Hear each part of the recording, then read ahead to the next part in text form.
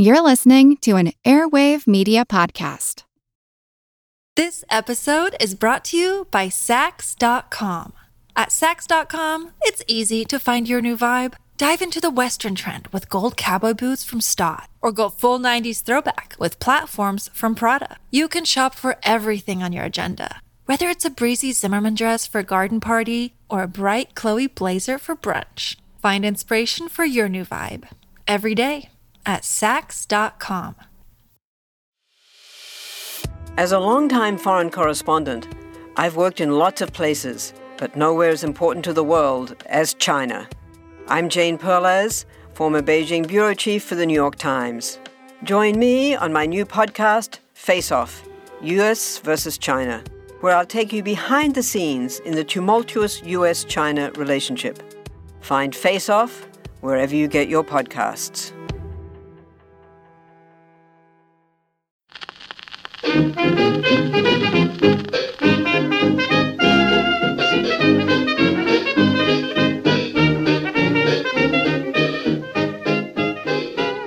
Hi everybody and welcome to Who Did What Now, the history podcast that's not your history class, with me, your host, Katie Charlwood, history harlot and reader of books. And this week I have a very special guest, although I'm not sure the topic is quite right for little ears, but I am joined today by... Baby, that's right, Baby. And we always say it the way Moira Rose says it, because that's just what you do. So Baby here is my little girl, and you're how old? 7. You're 7. So we are getting ready for the festive season, because where are we going? Disneyland Paris is where we're going. That's absolutely right. My brother's coming too. That's right, Bubba is coming with us. It's not Bubba. Yeah, it is Bubba. It's not my brother. Your brother is Bubba. He's not heavy. He's your brother. I mean, he is heavy. He's just pure muscle and bone, and his bones are really dense. His bones are really strong. And who is coming with us? My big sister. That's right, your big sister's coming with us. So yeah, we are going on a little family holiday, and we're going to go see Mickey and Minnie and Donald and Goofy, maybe Pluto. Who else do you think we're going to see in Disneyland? I think Rapunzel, maybe? You think Rapunzel, maybe? Yeah, that'd be nice, wouldn't it? Tiana one? Is Tiana one? Yeah, Tiana's a princess. Oh yeah, and what's her name again? I don't know. Cinderella. That's the one with the tiny feet. Yeah. She's got wee feet. Wait, who's the one with the flying Carpet? No. Oh. Flying wizards. The flying wizards. Yeah, that was. Are we still talking about Disney? Yeah. There's a flying wizard? There's two. There's like 3. There's like... They're little. They're the little ones. They're the little ones with the flying wizards. No, it's a princess, but I forgot the name. Wait. Do you mean Snow White and the 7 Dwarfs? Yes.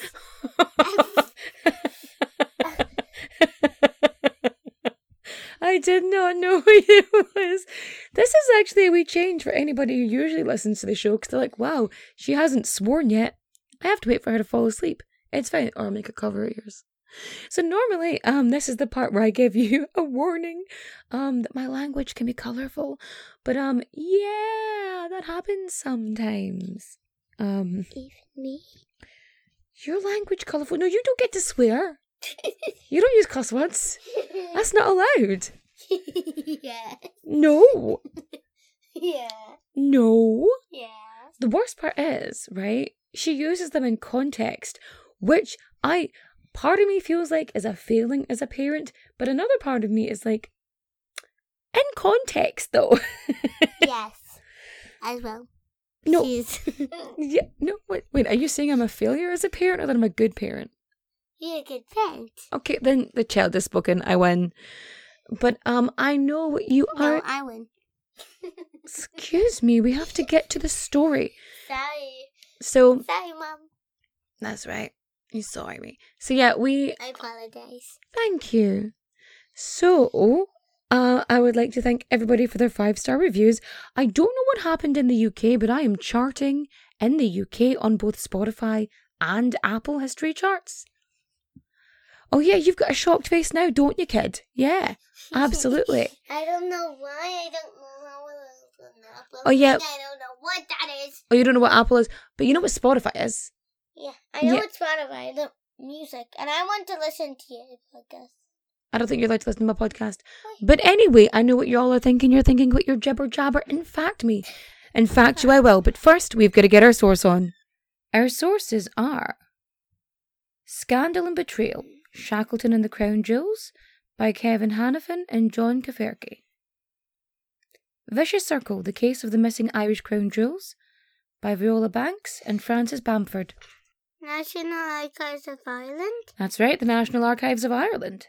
The Theft of the Irish Crown Jewels by Thomas O'Riordan. And of course, our old favourites, History.com. Are we sitting comfortably? Good. Then let's begin. So initially, we were going to be talking about, I was going to be talking about a certain female serial killer, or alleged serial killer, but seeing as I have a little person here who does not like words like kill or cover your ears. Murder. So because that happens, we decided to change it up to the theft of the Irish Crown Jewels. See, no death in this one.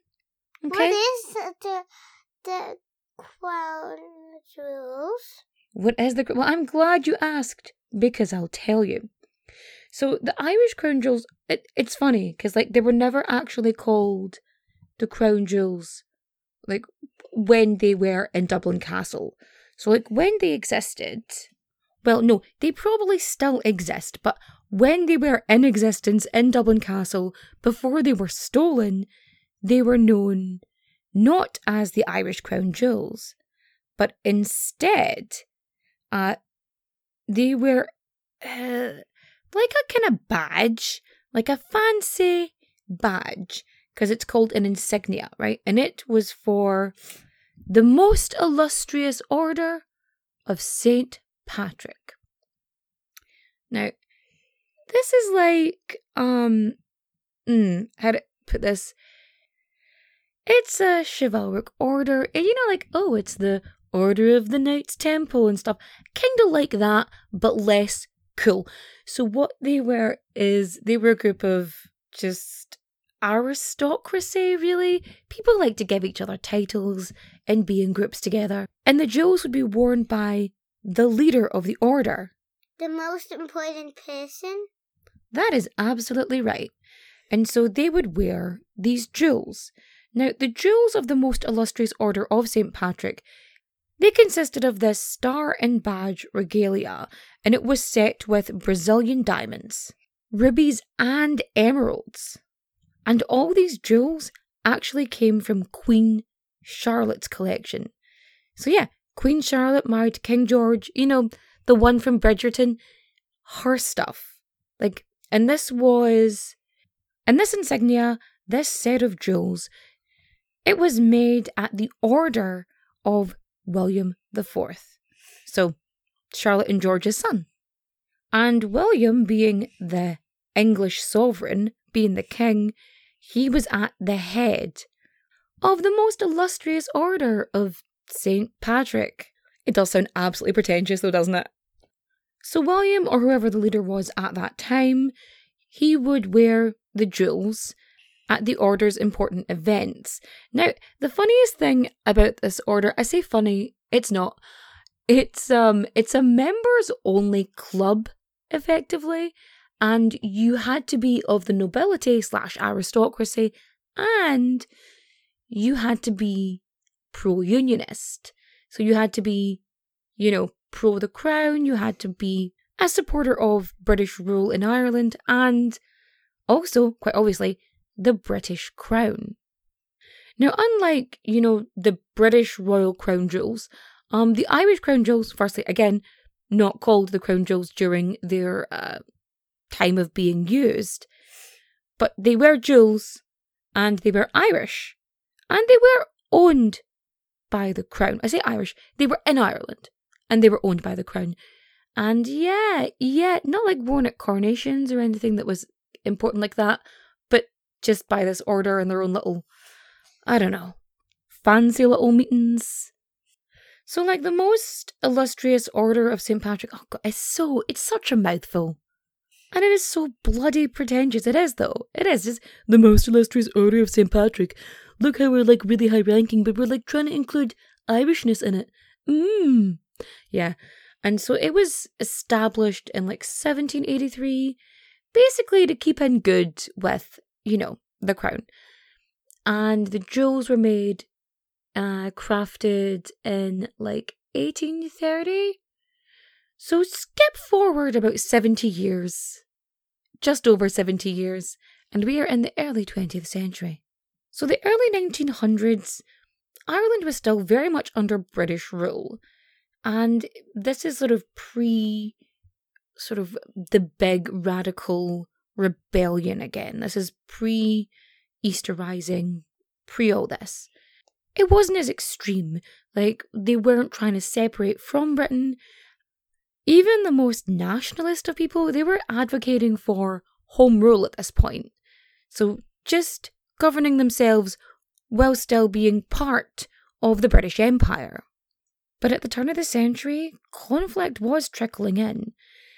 It was growing. There was a change in the wind. So throughout Ireland, there's a lot of cultural revival. There's growth. There's better like telegram systems, postal, radio. People are connecting and word is spreading. In 1904, Gaeilge comes back into the school system after being erased for so long. Like the laws that were imposed as Britain did everywhere that it colonised, it would try and remove and eradicate the indigenous languages of those nations, countries that it would go in and take control of. Then in 1905, the very first iteration of Sinn Féin is established, and also the Ulster Unionist Party is there. And they were on opposite sides of this conflict, with Sinn Féin sort of starting this movement, and then the Ulster Unionist Party basically stockpiling artillery because they're getting ready for this coming battle. And then in 1905 you see this huge change because you have the Ranch War, which is effectively the lower classes, sort of agriculturally, sort of smallholders, farmers, etc. And they are rebelling against the landlords because the landlords own all the land and they were basically screwing people over. I mean, that's why boycotts exist, because of the Irish, which I will cover properly in probably another episode at some point. So there's this huge protest by all of these smaller workers and smallholders, and they are demanding to own their own land. And when things like that start happening, the concept of independence isn't exactly, a kick in the shirt away. And seeing the signs, even members of Parliament, the Irish Parliament, who were major landowners, started talking about land reform. Because, it's better to have a little bit of land than no land at all.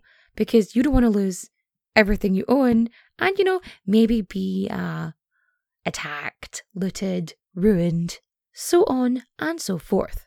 And now that we have all of that context, let's get back to the crown jewels. So these are a set of jewels worn by the sovereign, the King of Britain, made from British jewels, but held in Ireland and are part of a Irish order of some kind. Blah, blah, blah. So they're very much a symbol of Ireland being part of Britain. Like it's what they represent. It's what the insignia is, effectively. It's why they chose St. Patrick as the most illustrious blah, blah, blah, blah. That being said, it wouldn't be too much of a stretch to see the Irish Crown Jewels as a pretty tasty target. So William IV, he commissions the jewels in 1830. And from 1831, so basically a year in, like that's how long it takes to fashion jewels from one thing to another, I guess. So yeah, they were delivered to Dublin in 1831. And so from then until 1903, the jewels were actually held by a jeweller. Now this isn't surprising, because I just took another look at these, okay? Because somehow I had convinced myself that they were smaller.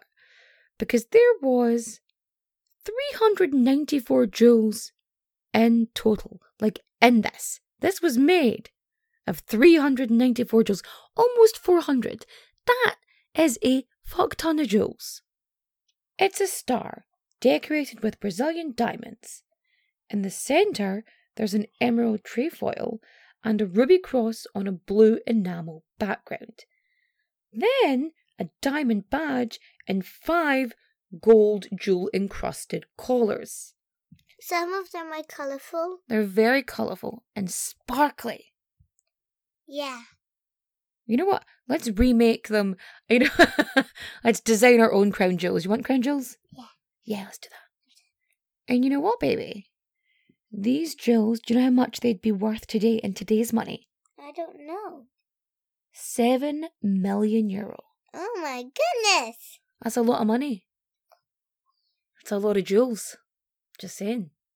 So because, there's a ton of jewels and it's worth a lot of money, typically the jewels would be housed at West & Sons, which is this prominent Dublin jeweller. And why this particular jeweller? Well, it was the official watchmaker for Queen Victoria. And these jewellers were in fact fastidious. So if they had spoons that were sent out to be used by the King and Queen, they would count them to make sure that none were missing. So they were very much about security. They were double locking things. They were on the ball. Now, when the jewels weren't at this jeweller's, they would be transferred to Dublin Castle. And this would usually be for quote-unquote castle season, which had all these balls and events and royalty would visit, because they would be taken there for, the royals to wear them as and when required. Dublin Castle, pretty busy by the way, because not only was it where the government sat, so the government of Ireland for the United Kingdom of Great Britain and Ireland, that's where the government sat in Dublin Castle. But also, it was the headquarters of the Dublin Metropolitan Police. So it was full of military, it was full of the police, it had, members of parliament, everybody was there, It was not a place that was easy to get into or to take anything from because, again, just all of these, authority figures were there. So when the jewels were transferred to Dublin Castle, they were kept in a wall safe. This was in Birmingham's Tower, and the safe only had 2 keys. But they were actually going to be moved to a deeper part of the castle. And where are they getting moved to? Bedford Tower. Bedford Tower, which was going to be the new office of Ulster King of Oz. The Ulster King of Arms, not the Ulster King of Ours, baby, but it's fine. I mean, also yes. But it's okay. It is okay. Everything's fine.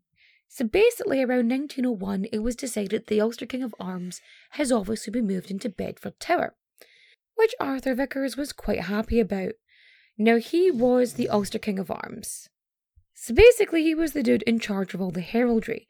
So, at the turn of the century especially, land, power, all of this was related to family tree. It was all to do with inheritance. So you would need to be able to track that. So, being the Ulster King of Arms, that put Vickers in an incredibly powerful position because he was the one who did the research and was able to tell people, well, you get this and you get that, or no, you're not allowed to have this, etc., etc. And so he was the one who would say if you were the heir to the estate, or you were the legitimate heir. You know, if you carried the title, or if Jimmy over there carried the title. And who would get the money? So yeah, he was in a good position. Unfortunately for Arthur Vickers, another important part of this job was to be in charge of the Irish Crown Jewels, as they would soon be known. Now, he wasn't really keen on this part, but he liked the rest of his job. So, yeah, I mean, as a quid pro quo, it's not that bad. He gets power, he gets a seat at Parliament, and he gets a lovely apartment at Dublin Castle, and a lot of money and respect. So when he gets told that the jewels have to be moved to a deeper part of the castle, he's like, great, I deserve a free place to live, and also that the jewels should be kept in a safe inside a special strong room. Now it was an important job, but not that important that the Board of Works at Dublin Castle were going to give him free board. But they did like his super cool strong room idea, which I think was just an excuse for him to not have to deal with the jewels as often. And yeah, this is where things get a little bit farcical. Now, anyone who knows me knows I love a farce and I love a heist, and this has both. So they're thinking we need to get this strong room all set up, yeah? And they're renovating Bedford Tower. So they're renovating this office, and when they go to move the safe into the strong room, the workers pretty sharply discovered that the measurements were all buggered up, right? The safe wouldn't even fit through the doorway. They couldn't get it in the room. Now this left them with a conundrum, because they had a safe that couldn't get in the room and a strong room that didn't have a safe. Now it was supposed to hold the crown jewels and a bunch of manuscripts and other such important and expensive things. So yeah, they're thinking, do we knock down some walls? Do we jump through hoops and go begging and get T's crossed and I's dotted just so we can get a smaller safe made? Cover your ears, baby. Why? Because I'm going to say naughty words. Okay, so they say, fuck this for a game of soldiers. They came up with the fantastic decision of keeping the safe in the library. And it would be guarded from the outside. That's enough, right? That's fine. That's fine. And this was going to be like a temporary solution, because this was the safe of safes. Nobody was going to break into this, right? Right? She said sarcastically, setting up the second part of this heist story. Now, Arthur Vickers, he is fastidious. He is pedantic as hell. Now, in 1905, Arthur Vickers, he had written all of these rules and regulations about how the crown jewels had to be kept in a safe, how the safe had to be kept in a strong room, and, not in the library. But he never moved the safe. That's right. He kept it in the library. That's right. He loved the heraldry and inheritance and all that kind of stuff he did. Loved that. Again, wasn't keen on actually guarding the crown jewels. A pretty important part of his job description. And this was, kind of an issue, because the library wasn't exactly hidden. It was the waiting room for Arthur Vickers' office. And so people were coming in and out of there quite a lot, more than they should be for somewhere where you're supposed to be keeping, secure 394 jewels. So that's a lot of shiny rocks to be keeping, relatively out in the open. The library also very accessible, had a bunch of different doors, many ways in, many ways out. And not every single one of these doors had a guard. Now, the whole point was they were going to have a sentry guard the door. Which door? Clearly not all the doors. Someone asked Bosco, which door is it? I don't know. That is a very niche joke that only a certain amount of my followers are going to get if they are Irish and old, or at least as old as me. So yeah, when the sentry was guarding the safe, he couldn't actually see the safe from his guard post. Like, where he was stationed, he couldn't see it. But yeah, by the time 1907 comes around, there's a bunch of stuff going on. Because it's a busy summer for the Irish government and Irish aristocracy, which are basically the same thing at this point. They're effectively one sort of homogenous mass. They're just glooped together, which is not too dissimilar to other, ruling nations. Cough. Anyway, in May there was like a World's Fair going on, the Irish International Exhibition. So yeah, from May, and it was supposed to run until November. So that was going on. And this fair was like legitimately massive though. It had like 2.5 million visitors during its sort of run. And it had like a Somali village and a Japanese tea garden and other such symbols of, stuff that it had taken from other countries. But anyway. The colonies? Yes, actually you're right. Okay. So, British Empire, colonization, I mentioned the eradication of languages earlier, but also like to take things from other places and bring it. Sometimes to just show, quote unquote, the exotic. Other times to just, other stuff. So yeah, this fair was running from May. We had castle season going on. And of course, the crown were coming. So we had King Edward VIII. That's a lie. King Edward VII. We haven't. Edward VIII was later on. He's the one who abdicated. Yeah, so King Edward VII, his wife Queen Alexandra, and Princess Victoria. So they were supposed to visit in July, go visit the exhibition, do some sort of royal, duty stuff.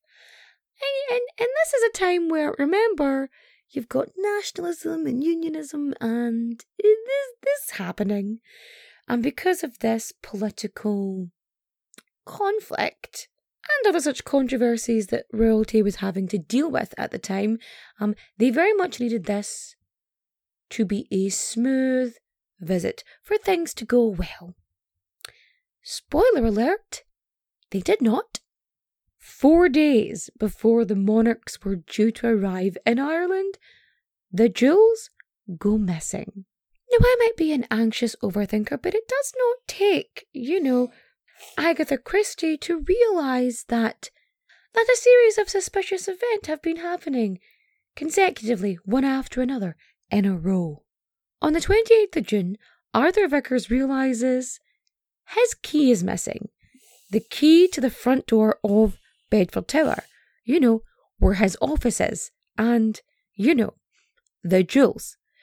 So he has to get a guard to let him in.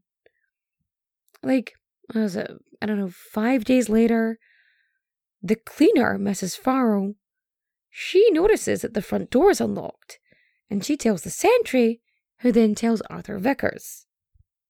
And Arthur Vickers, he's like, it's fine, and he does absolutely bugger all. He doesn't go in, he doesn't check the safe, he doesn't question the sentry or the guards, or even Mrs. Farrell, the cleaning lady, who at this point I'm convinced is the only sensible person here. And also, weird, suspicious, that this typically, pedantic, incredibly detail-orientated man who, has a penchant for security as well, didn't think to mention to anybody, or call a locksmith to change the locks because his key is missing, other stuff's gone wrong, doesn't think to maybe organise something, And again, the cleaner, Mrs. Farrell, she seems to be the only person with a head on her shoulders. Or at least the only person who is actively aware of her surroundings. Because 3 days after that, she's doing the rounds, she's doing her usual cleaning routine, and what does she discover? But that the outer door of the strong room is unlocked. Bear in mind that the jewels are in the library and not the strong room, but still, right? The outer door of the strong room is unlocked. Now the inner room to the strong room, it's locked, but the key is still in the door. And it's not exactly inconspicuous, because it's on a keyring with a bunch of other keys just dangling there in the lock of the inner door of the strong room, which is, meant to be storing a bunch of expensive shit. Did you just say a bad word? Yes. I'm sorry, baby. Please forgive me. I forgive you. This episode is brought to you by Sax.com. At Sax.com, it's easy to find your new vibe. Dive into the Western trend with gold cowboy boots from Stott, or go full 90s throwback with platforms from Prada. You can shop for everything on your agenda, whether it's a breezy Zimmermann dress for a garden party or a bright Chloe blazer for brunch. Find inspiration for your new vibe every day at Sax.com. I'm Jane Perlez, longtime foreign correspondent and former Beijing bureau chief for the New York Times. I've been a foreign correspondent in lots of places: Somalia, Indonesia, Pakistan, but nowhere as important to the world as China. I mean, China is not dropping anti-democratic paratroopers into Montana. But of course, we did see things like the weather balloon/spy balloon riveting the whole country for a week. This is Face Off, an 8-part series in which we'll take you behind the scenes to key moments in the tumultuous US-China relationship. We'll speak with a diplomat, a spy, a tech reporter, a US admiral, even Yo-Yo Ma. Plus, my pal and noted China historian Rana Mitter joins the conversation. We'll look at what's driving the two nations apart and explore whether anything can help bring them back together. Face Off launches April 9th. Now, the other keys, they're for, printing presses and a bunch of other, regular office stuff. But that's not the point. Mrs. Farrell, again being the only one in this entire castle with at least a brain cell, she writes a note for the sentry explaining, the situation, and she leaves the keys for him. So, the sentry reads the note, goes to the strong room, and doesn't find anything odd or peculiar going on. But then he decides to wait for Arthur Vickers to come into work so he can tell him, the situation. Now, Vickers, he's up to high dough. He's a bit stressed, because the king's coming, and he appears to be so focused on this task that he's none too fussed about some keys ending up in a place they shouldn't have been. And instead of, doing anything, he decides to go up the stairs and sit at his desk. So, West & Son, the jewellers, they had been working on one of the gold collars for the crown jewels. So they were making some changes to it, fixing it up, whatever. And so they had done that, and they were sending it back. So they had a messenger bringing it back so it could be stored in the safe with the rest of the crown jewels. But of course, Arthur Vickers is extremely busy because, the king is arriving in 4 days. So he gives the keys and the gold collar from West & Son over to the sentry and tells him to just go put it in the safe. The safe that is in the weirdly accessible library. So the sentry, he's not nearly half as important as Vickers is, so he just does as he's told. He takes the golden collar, he takes the key, he goes down to the library, he puts his key in the lock, and he tries to turn it. But, it doesn't turn. We all know the rules of righty-tighty, lefty-loosey, so he's trying to lock the safe. But this key ain't budging. And so he tries to turn it the other way and pull the handle. But when he does that, he can't open the safe. And he very quickly realizes that at the very least, for the entire morning, that safe had been unlocked. Naturally, the fella panics and runs up to tell Arthur Vickers that they had a situation on their hands. The two men rush from Vickers' office into the library and open the safe. And inside, whoosh, basically empty. Nearly every piece of jewellery is gone. We are talking every single one of the gold collars worn by the Knights of the Order of St. Patrick. They're all missing. minus the one that West and Son had been working on. A case full of the Mahoney family's jewels, which, like, Vickers was actually related to by his mum or something. And, of course, the Irish crown jewels. All bloody missing. No, that's a lie. That's a barefaced lie. They left a ribbon. That's something. The ribbon was still in its box in the safe. So the jewels and, like, the badge part, it was attached to the ribbon by this small hook. Now, you could sort of pull it off if you really wanted to, but it was actually unscrewed. Like, whoever did this took their time. They very, very carefully unscrewed it and took the badge off.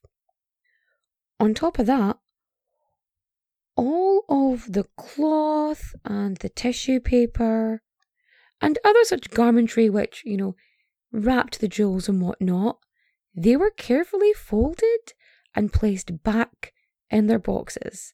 Like, this was meticulous. This was careful. This was not, go in, swipe it, get the heck out of Dodge. Like, this was, patient. Whoever did this took their time. Now remember, this is in Dublin Castle, where the Dublin Metropolitan Police are stationed, so it didn't take very long for the police to arrive, and so they start their investigation. So they check the front door of the tower, they check the strong room, and they check the safe, and they notice that all of the doors to these haven't been forced.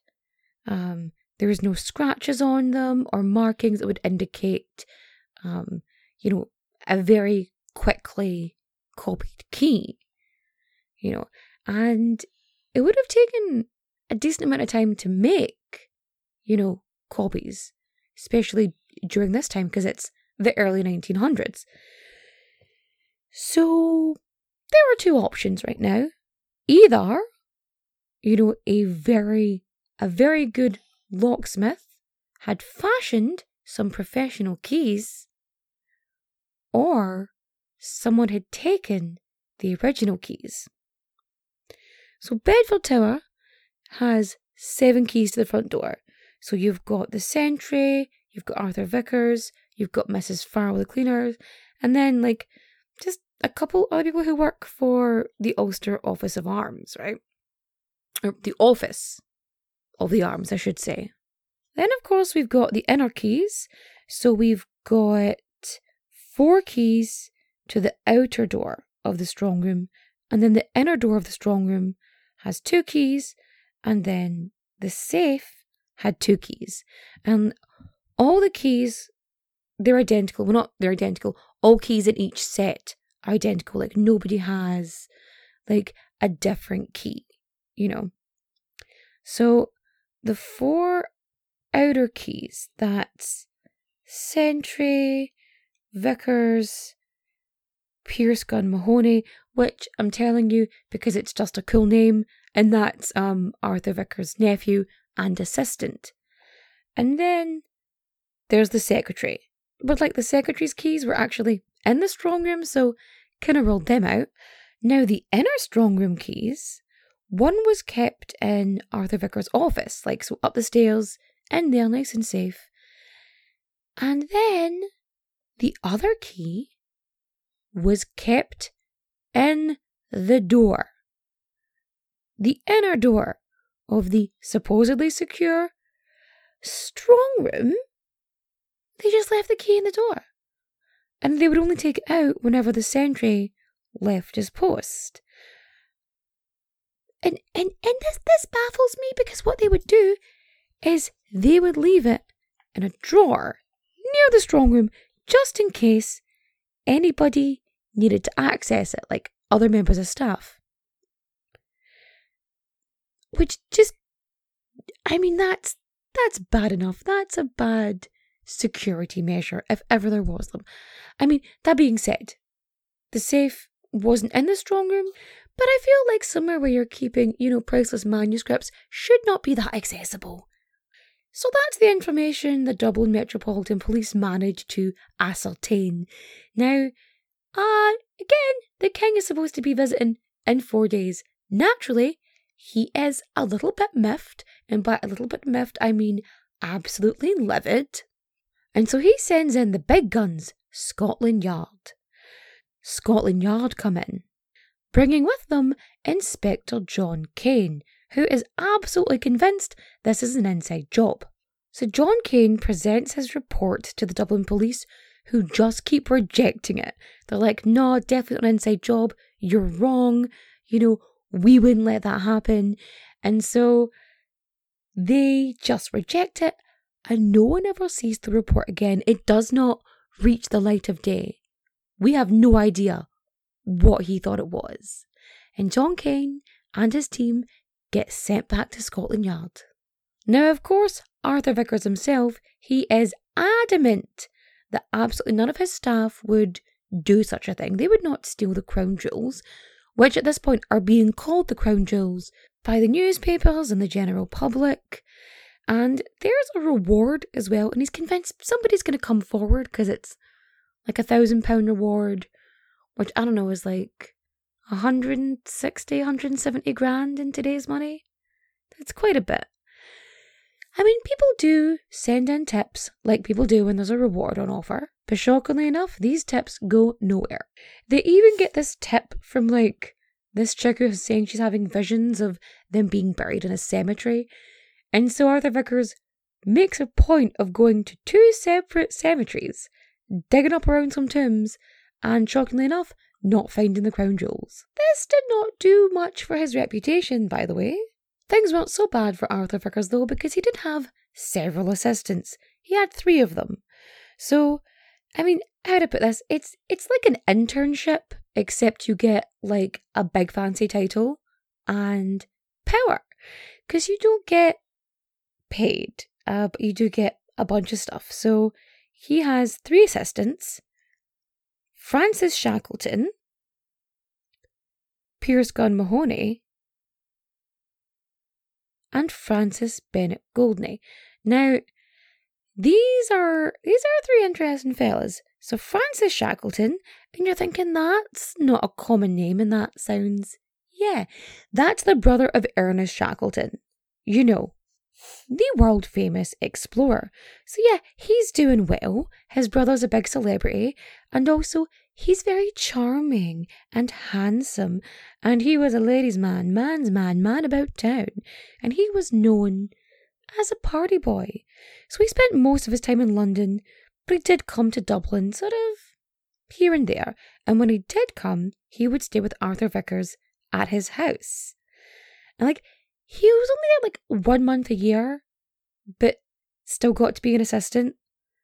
And just somehow, for some reason, for some way, Francis Shackleton pays half of Arthur Vickers' bills. So his rent, his, fuel bill. It's why? I mean, because he happened to be rich and like to get, titles and other such heraldry. What is that about? Now, I love the fact that I called him a ladies' man. It's a habit. It's from the movie Down with Love, where he's known as a ladies' man. He's not. He's a man's man. Man's man. Because Shackleton was something that was illegal in Ireland at the time. He was a homosexual. And nobody, Vickers didn't care because he was paying his bills. Now,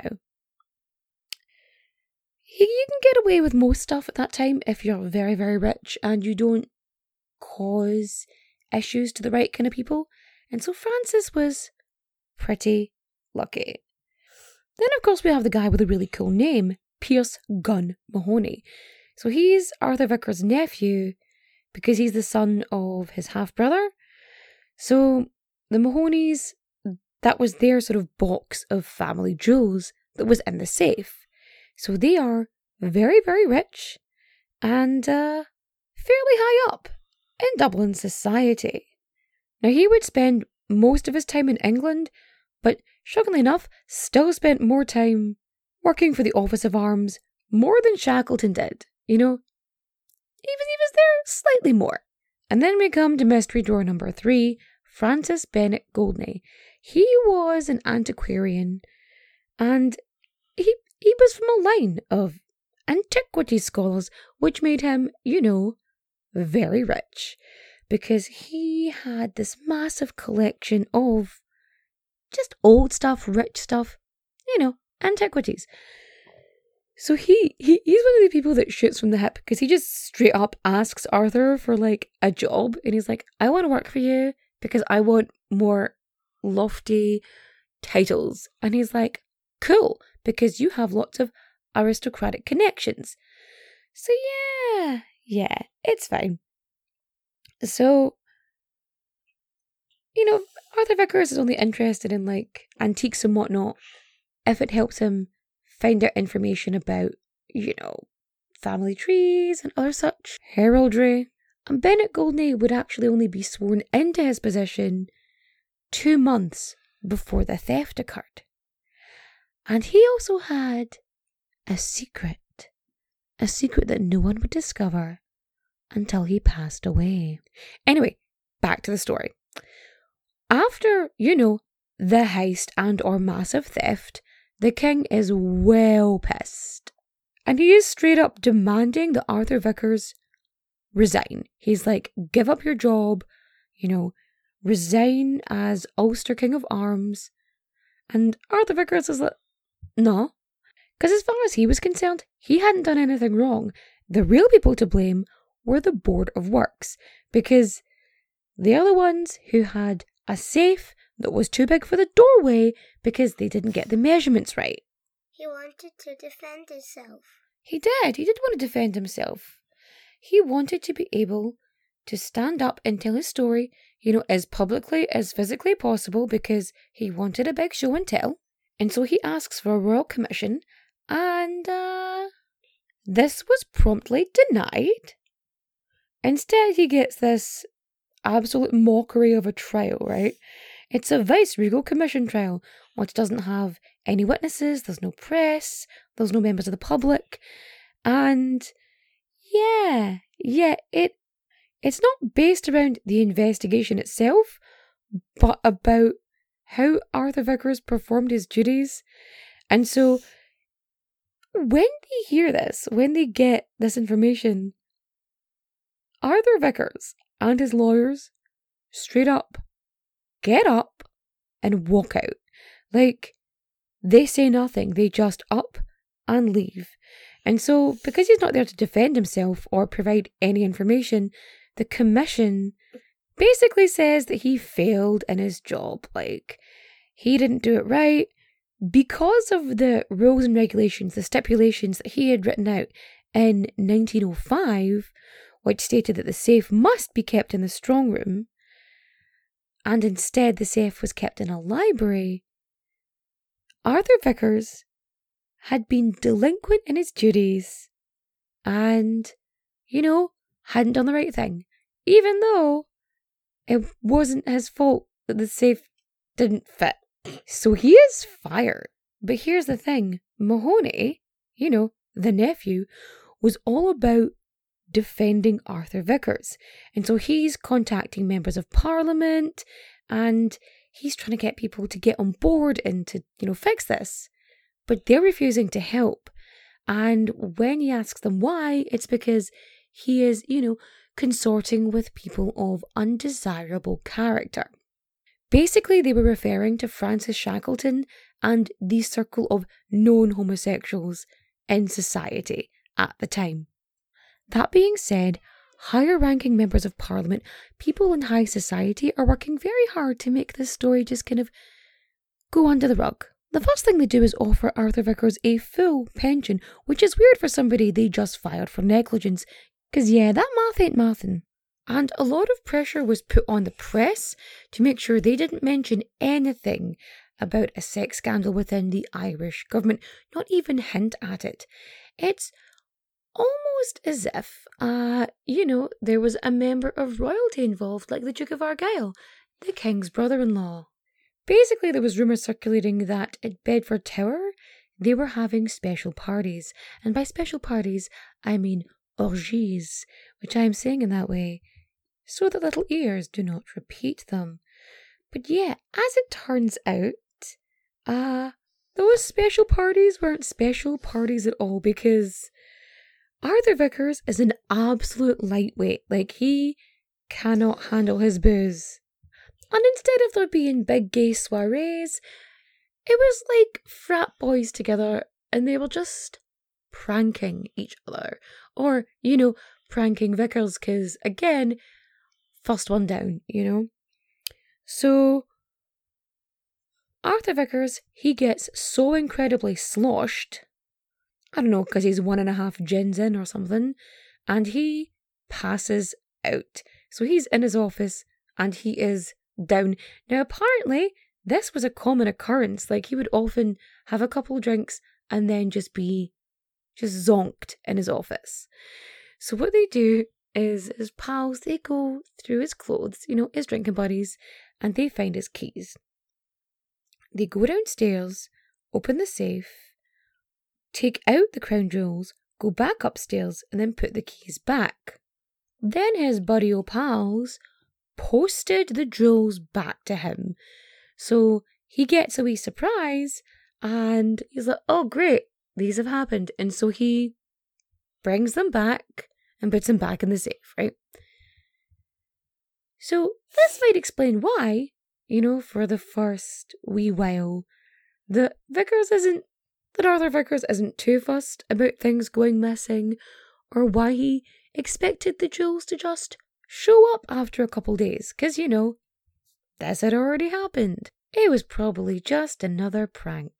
But the jewels were never returned, and they have not been seen since, anywhere in existence in the world. But of course, there are some theories which I know you're dying to hear about. So the first theory is about Lord Aberdeen. So Aberdeen is a nationalist, and he's trying to get home rule. He's an advocate for it. And of course, the Unionists, the pro-British people, want to embarrass him. Because, they don't want Ireland to be ruled by itself. They don't want to lose power or control or money. And, here's the thing. The majority of the public in Ireland, Catholic, and the ruling elite, Protestant. So, of course, they want to maintain what power they have. Yeah? So, when they will have to deal with Aberdeen, and they hatch a plan, they decide they're going to steal the crown jewels. And they do this so that they can get him dismissed. Oh, I should mention, Mahoney is Lord Aberdeen. Like, that's him.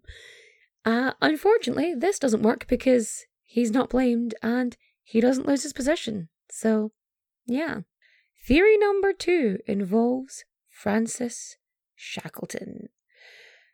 So, he plans the theft because, he's always swanning about flashing his cash, but he's not doing too well financially. He's got an expensive lifestyle, and he owes Mulla to his pals. Like, in 1907, he ends up having to testify that he had to borrow money from loan sharks because of how broke he is. And he knows how to get access to the jewels. So Shackleton one night, one of the drunken knights, gets a hold of Arthur's keys. He gets professional copy made because he can get them. Maybe at a drinking party, or maybe at Vickers' house that he pays for. So he gets them, and he goes away. He makes a point of being seen in London or wherever the hell he was in order to have an alibi. And then he gets one of his undesirable dudes, his lover or whatever, to go in and actually do the thievery, right? And he wants it to look like a big, proper, scary theft, but it doesn't work out that way because of course it doesn't. Like, they couldn't organise a piss up in a brewery. Like, no. So yeah, it's all to do with, like, all this, and then Shackleton takes the jewels, he pops them apart, and like he just starts selling them all over Europe, where no one would know what they are. And like this is a theory that many believe was actually part of John Kane's official report, because it would have included people like the Duke of Argyll, the King's brother-in-law. They think that this is how it was suppressed. Now there's another theory involving Shackleton where he didn't do it because, you know, he was broke. He did it because he was being blackmailed because he was gay. So although his sexuality was known within society, or, you know, polite society, it was brushed under the rug, it was ignored, you know, people looked to the side. But, as the theory goes, he was being blackmailed to prevent, you know, this scandalous information from hitting the newspapers, you know. And so he had to go, break in, steal the jewels. He manages to get access to Arthur Vickers' keys, gets them copied, and then, you know, hopes for silence. But here's the thing, blackmailers rarely stop at one. They want to keep getting it. So I don't really hold this one particularly true. Theory number 4 revolves around Irish nationalists who orchestrated the crime in order to embarrass the king and to basically insult British rule, which would promote Irish nationalism somehow. Now remember our antiquarian Bennett Goldney? This is theory number 5, and this is his secret. Turns out Bennett Goldney was a thief. Something that didn't come out about him until after he passed away. So naturally, being a collector of antiquities and being from, you know, generations of them, a lot of stuff was getting sorted and arranged to be auctioned. And as they're going through all the stuff that's to be auctioned off, they discover ancient manuscripts from Canterbury. Like, of all the things to hoard, like, I must have the old things. Like, that's an obsession, mate. So on top of that, you've got like paintings, manuscripts, and, you know, a few other pieces which, you know, ethically and legally did not belong to him. And so then the theory goes that Bennett Goldney, you know, has access to the key, and either by himself or in association with Shackleton or one of the other men, the sentry perhaps, he plans the heist and arranges an alibi. He gets the jewels, he travels to Europe, and then fences them. But as I said before, the jewels were never discovered. They were never seen after this. So they could be somewhere in the Irish countryside, or mainland Europe, or anywhere right now. And so ends the story of the Irish crown jewels. If you liked my retelling of this very peculiar heist with an unsatisfactory ending, feel free to rate and review 5 stars. Of course, you can follow me on Instagram, Facebook, TikTok, whatever Twitter is known as now, I don't know. Just a squiggle and a dot at this point, probably. And yeah, it is recommendation time. Hey, do you want to give a recommendation for people to watch or listen or read? What does that mean? A recommendation is when you suggest to someone something like I can recommend a movie to watch or a TV show or a book to read. A book to read. What book do you think people should read? Charlie and the Chocolate Factory. Charlie and the Chocolate Factory, you heard it here first. She said, well, in that case, we should recommend they go watch the new Wonka film that's out. And one day we can show you the Charlie and the Chocolate Factory book. We can read it to you, maybe. Maybe we could do that. Maybe we could. And for listening, I am going to recommend, again, my friend, actually, Kraken's Cabin podcast. And with that, we are going to bid you good night. Adios. Au revoir. Auf Wiedersehen, my friends. Bye-bye.